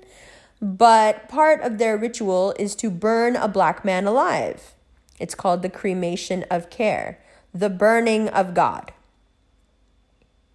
for the service of not God. Okay? You realize how this ties into the space is fake shit that I was talking about earlier? Yo, this shit is all related, bro. Whether you believe it or not, shit is funny. Something's wrong. So, yes, these people do this every year. Oh, yeah. Yeah. The year that they got caught on tape, and guess who did that, by the way? Guess who fucking snuck in there and caught these motherfuckers lighting that quote-unquote dummy that just looked like a Black man. It was screaming like a Black man, but apparently was a dummy. Guess who caught them doing this shit and lighting that thing on fire and then like cheering and everything in front of the big owl statue? Guess who snuck in and caught that shit? Alex fucking Jones. And got in a lot of fucking trouble for doing it. Smoke something. So, when I first watched Nassim talk about this stuff, my head was spinning in several directions at once. I couldn't fucking believe what I was hearing. I was like, oh my God, this makes so much sense. Everything is falling into place. What the fuck? And then the Art Crystal. When Art Crystal sent me their tech, basically their technology that I'm wearing around my neck, I couldn't believe it. It took me a day to just like be around it and look at it and be like, fuck, what the fuck? And then I put it on and my body started raging. I could hear my little brother. I thought I heard my little brother's voice. I was walking in the hallway. I was going to say I'm never going to forget this. And it's funny to say that because it just happened a couple of weeks ago. But I'm never going to forget this. I was walking in my hallway to get my mail in my lobby in New York. And I heard my little brother say, Umber, help me. And I turned around and I was like, yeah, what do you need? And there was nobody there. And so I texted him because I was like, yo, are you in the basement? Are you in the laundry room? Because I just heard you say, like, what do you need help with? And he was like, no, I'm not in the fucking laundry room. I'm downtown. And I was like, oh, what? No, but like, legit, like I heard your voice say, help me. And he was like, yeah, I'm in kind of a bad spot. Like I could actually use your help. And I was like, oh, okay, that happened. Same day, my mother calls me and she says, are you okay? And I was like, I'm okay. Why? What's going on? And she was like, well, I just heard your voice in my head being like, Mom, I need help. I was like, what? And she was like, yeah, are you all right? And I was like, yeah, I'm just, I feel very connected at the moment, to be honest. And she was like, okay, well, like, why don't you come over later? And I was like, okay. Then my son calls me. I'm in New York. He's in Denmark. And he's like, Mommy, are you okay? And I'm like, yes. Why? What happened? And he's like, I just like heard your voice. Okay, what the fuck? All in the same day. Now, here's the weird, funny thing. When I was pregnant with Baba in that dream, it was my little brother I was walking with who jumped up and turned into a blue tiger and jumped into my lap. And that's how my mother interpreted the dream that I was pregnant and that I was going to have a son. So for it to be my little brother, my mother, my son, and me, apparently, who as soon as I put this tech on could hear each other, confirmed for me what I've always known. That there is some, and the four of us look a lot alike. Like, when you see me, my mom, and my son together, you're like, okay, y'all are the same person. But then when you see my little brother with the four of us, with the three of us, you're like, holy fucking shit. Like me and my little brother, it's laughable when we stand next to each other how much we look alike. Like it's funny, right? So it's interesting to me that these are the 4 people that immediately, as soon as I put this thing on, I was like on a telepathic level seemed to connect to. So that's the first thing that happened. And to be perfectly honest, that shit bugged me out so much that I took it off and I put it down. Because I was like, hey, yo, like what? Like I feel hyper connected to the collective, to the ether as it is. So like maybe this isn't for me, you know? So I put it down for like a week or something, go back to New York for work, pick it back up, put it on. But in the interim, what I realized was that I wasn't really up for wearing the arc because I wasn't straight with myself, you know? So in the interim, I started working out. I started doing yoga. I started doing Pilates. I start, you know, doing the lime water, the lemon water, the follow-in meditation. I'm keeping all the thoughts, like all the negative impulse action stuff out of my head. I'm, you know, just living pure. My intentionality means everything to me. I'm not looking at anybody funny. I'm not thinking nothing funny. I'm not letting anything funny happen around me. If anyone says some weird shit around me, I call it out and walk away. I'm keeping my energy clean. Get back to New York for work. First thing I do is put the arc crystal back on. Boom. Peaceful, happy, good. I'm feeling shit. I could feel like, oh, that person's going to call me. Okay, and that's dope. I'm good with it. Feels good. It's a nice buzz.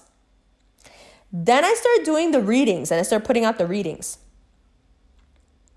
And I'm like, yo, like these are, like I'm in New York doing the readings, right? And I'm also putting readings out on YouTube. And I'm like, yo, these readings are just like, ever since I came in contact with this thing, my readings are more on point. Like I can feel it, just like I could hear my brother in my head. I could feel it. So what I've realized in the past couple of days of consistently wearing it all the time is that much like the Ark of the Covenant, the way the Arc crystal responds to you has everything to do with your vibe. My vibe when I first got this piece of tech was fiercely Cancerian, as in, if you are not my people, get the fuck away from me. Right? And that includes you guys, don't worry. Smoke something. Drink something. And I think what the Arc crystal did is it made me realize how lacking and how small that was, how isolating that was. Instead, it opened me, it made me realize that my frequency needed a lot of work. I needed to open up and be as giving with that energy as I am with everything else. You know, like I'm not even going to front. Most of the work I do is because it's easy for me to do. I'm good at it. This shit ain't easy, right? The way I feel about my people, that would be my family, my friends, you guys, fiercely protective, like notoriously protective, right? Aggressively protective. But now you want me to feel same about everybody on the inside of the shell and the outside of the shell? Nah, chill. Like, I'm really not with that. Like, I don't even know how to do that. Like, I don't know. Again, I was raised in Harlem. I don't know how to do that shit. Like, there's my people and there's everybody else. And the Arc crystal was like, no, everybody else is your peeps. They all your peeps, idiot. That took a minute to adjust to. But I gotta tell you, now on this side of the shell, on this side of the line, I can't imagine going back. That's why I can talk passionately about Yiannopoulos or whatever the fuck his name is, and Alex Jones and everybody else getting their rights. They may not be on my side of the line, but we still know this shit ain't right. You know what I'm saying? Like, Just like I don't need to be a black person to see that what the fuck is going on with the NRA in open carry states, and it's just an excuse for them to kill black people. And when they say, well, they want to take guns away, they're really just talking about us. I can see this from a completely different perspective. Of course, I've always had a high level of empathy, but now I see it from the inside. I think what the arc does is it makes you realize that all people are your people. That it connects you to the field. And once you're connected to the field, it is the most equalizing experience you'll ever have in terms of energy. I think that's why my body freaked out the way it did.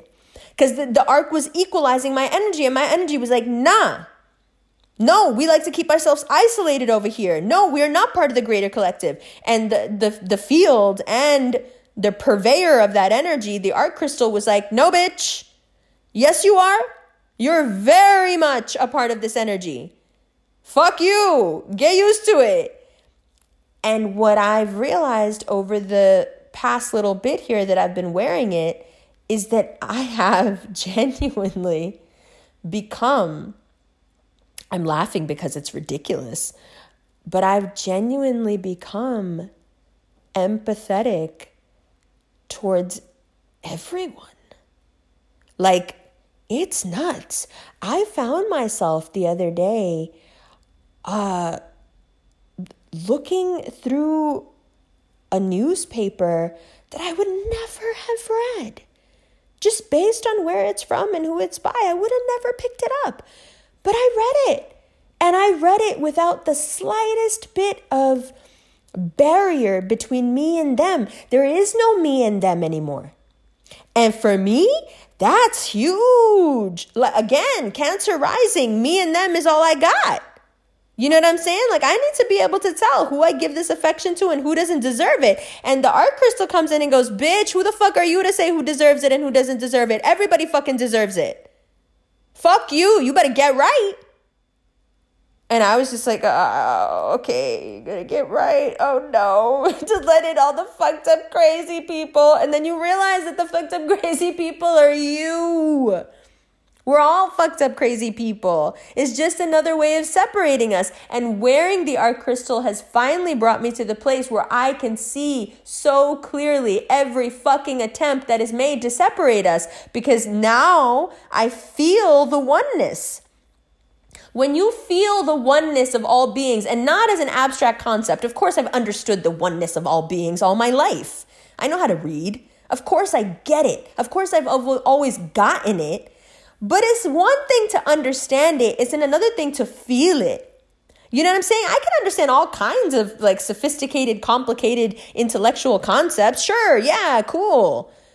But it's another thing to feel in your bones, in your soul, in your dreams, in every waking and sleeping moment. You feel completely connected to that oneness, to that field, to every single human being around you.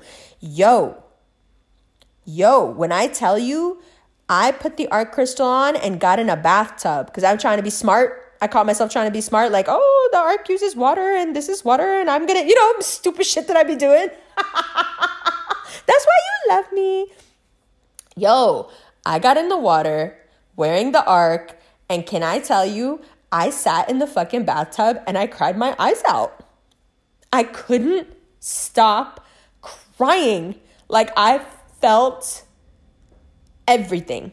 I felt the pain, the joy, the sorrow, all of those beautiful, complicated, uniquely human things that we do and feel and say and think. I felt it as like one collective. And I think it's because I'm already so jacked, like I'm already so tuned in. God knows why. I think it's probably just genetics or the fact that my mom fell on her stomach, right? And like I hit my head and I hit my spine. And so there was probably like an in utero Kundalini rise.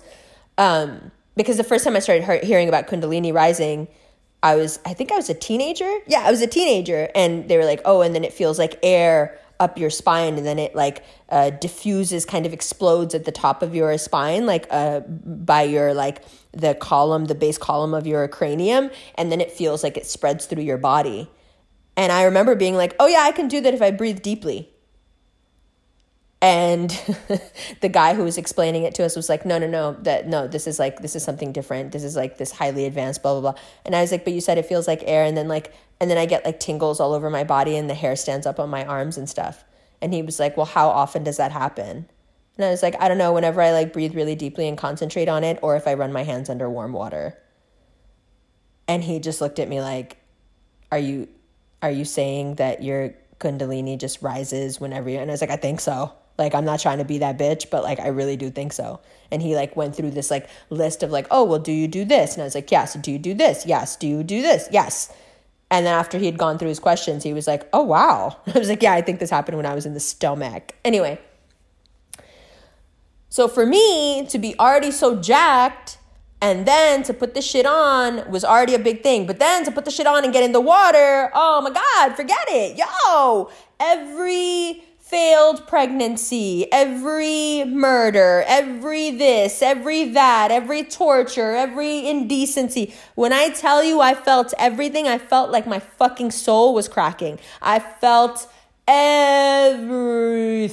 I went over to my mother's house. My blood pressure was off the fucking chain. I have the lowest blood pressure you can imagine. My blood pressure was through the fucking roof. I had a fever. I was just like, my body was revving so fucking high. And my mother was like, what the fuck? Like, she took that thing off my neck and put it to the side. And she was like, no, you don't need this. This is not for you. And I was like, no, Mom, it is for me. And she was like, no, you let me keep this thing. You don't need to wear this thing. But I realize now that at the time, my frequency wasn't right. That thing was affecting me so much because of the resistance within me. The resistance within me was like, no, bitch, no, bitch, no, bitch. And so it was fighting against that connectivity. So I come back to Denmark, I do all the things, and I go back to New York, and I put this thing on, and, boom. It's no like hyperventilating. There's no blood pressure increase or spike. There's no fever. There's no tears. There's no nothing. There is just this, it kind of looks like the Iron Man thing. There's this very palpable sense when you first put it on that you've plugged in. It's like plugging into the fucking Matrix or something. You can feel it. You can feel yourself come into resonance with the field. And when I put it on now, I didn't feel that jerk into a different, energy. And I think it's because I was already there. I think what I did when I first put it on is give myself like a primer, like, okay, this is what this is like. You got to get used to this. And this is making you see the holes in your own spirituality that you need to shore up and that you need to work on. Nobody's fucking perfect. Of course, I have all kinds of fucking hangups, right? So I do this stuff. I cleanse myself out the best I can, get back to New York, put this thing on, and we're vibing high, my dude. When I tell you, like, I've been thinking about things and just like casually asking God, like, yo, it would be really nice to like start live podcasting. Like, I love that Joe Budden podcast is live podcasting. I'd like to do that too. And 2 days later, I opened a message that was actually sent weeks ago and I hadn't seen. Or I would love to do a Charlie Rose type show. I miss Charlie Rose, and I actually truly believe that I have that skill set of being able to interview people really well and be ruthless and friendly at the same time. And I'm going to get my fucking questions answered, but I'm going to charm you and you're going to laugh the whole time and you're not even going to know that you told me the shit you told me. And I've been thinking for, a couple of weeks, just casually like, God, it would be really cool if I could somehow take up that mantle and like get that show going again of like quality, high quality interviewing. And then, a new opportunity drops in my lap a couple of days ago that I can't talk about yet. And then this, and then that. And I can go through, there's, I think from the past week and a half, there's probably 30 examples of things that I have just casually, not like, please, I really want this thing, that I've casually asked for.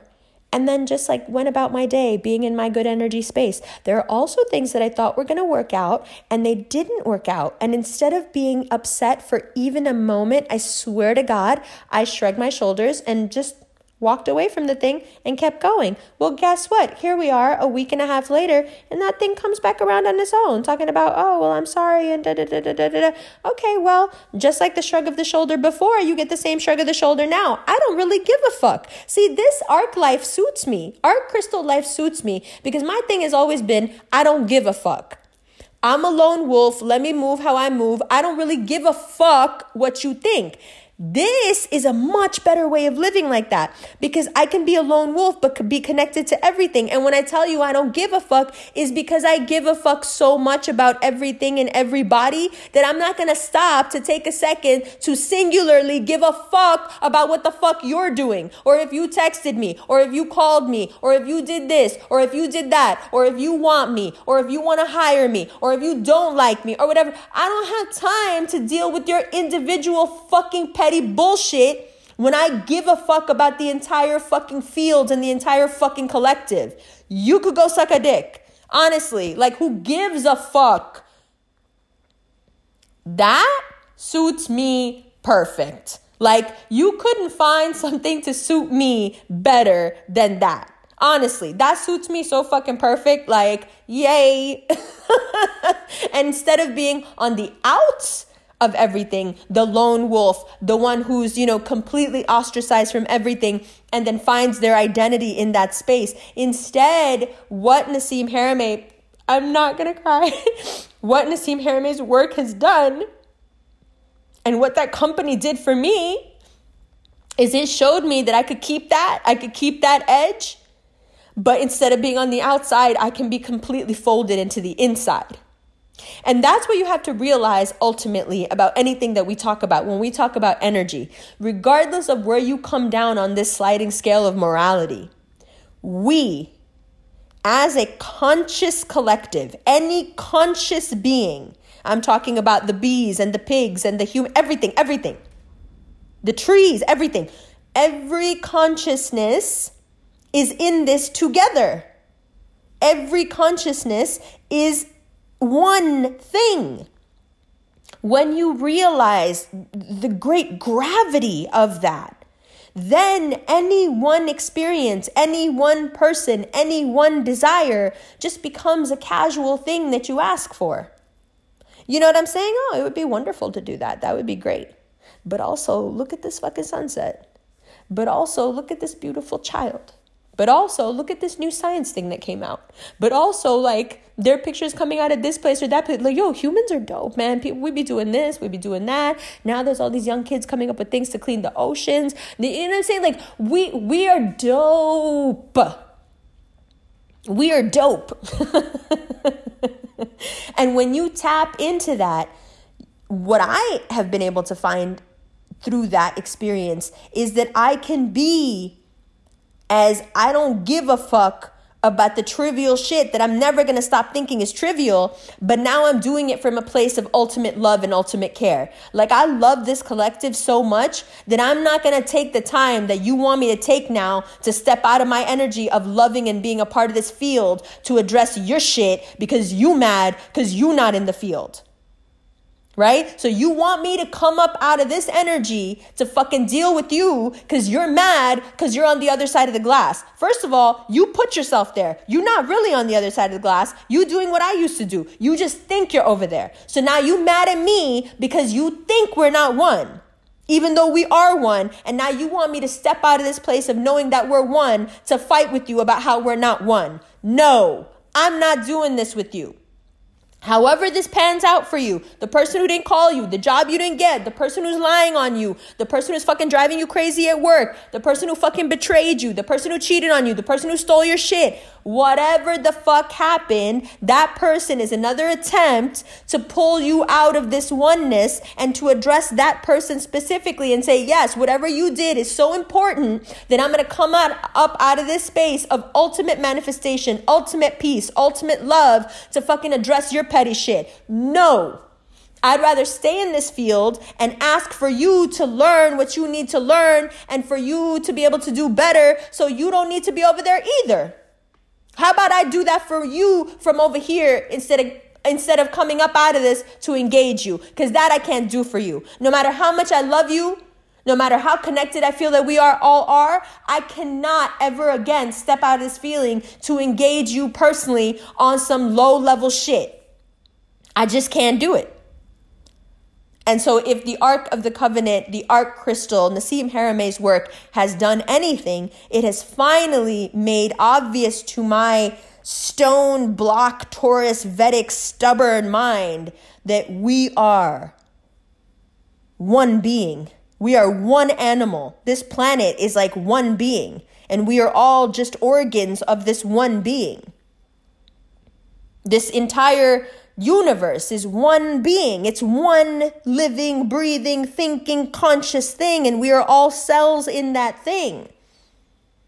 And so I cannot any longer fight against myself. I can't. And I hope this gives you some insight into how you should not either. But this has been long enough. I got to go pick up Baba. Welcome back to Revolution Ramblings. I'm sorry about the delay. When I tell you I love you, the words are not enough. It's your girl, DJ Narc. I'll see you next week.